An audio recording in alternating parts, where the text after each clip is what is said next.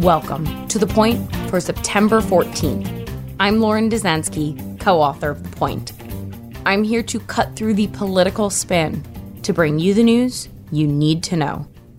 President Donald Trump is heavily invested in the idea that coronavirus is getting better. We are rounding the corner in the fight against coronavirus, as Trump told the audience at a campaign rally in Nevada on Saturday night. That is, from a public health perspective, not true. Anthony Fauci said last week he disagrees that the country is rounding the corner and called the statistics disturbing. At the very least, they are daunting. There are nearly 6.5 million cases in America, with almost 193,000 dead. One influential model shows 415,000 dead by January 1st, 2021. And while the pace of cases and deaths has slowed somewhat, we're still seeing more than 40,000 new cases a day and more than 1,000 deaths. Unfortunately for Trump, the public, or at least a large chunk of the public, is not buying what the president is selling.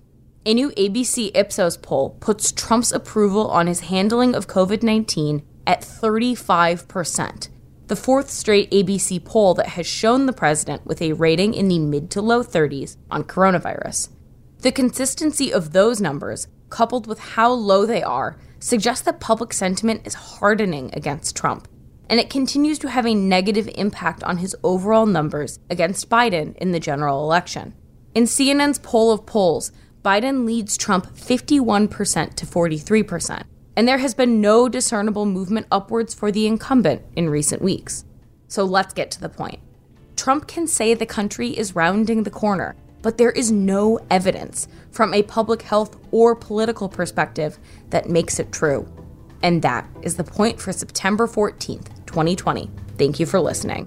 For more updates throughout the week, including our Sunday night campaign edition, subscribe to The Point newsletter at cnn.com/thepoint. If you like this audio briefing, you can get it every single weekday on Google Home or Amazon Echo, or subscribe on Stitcher or Apple Podcasts or your favorite podcast app so you never miss an episode.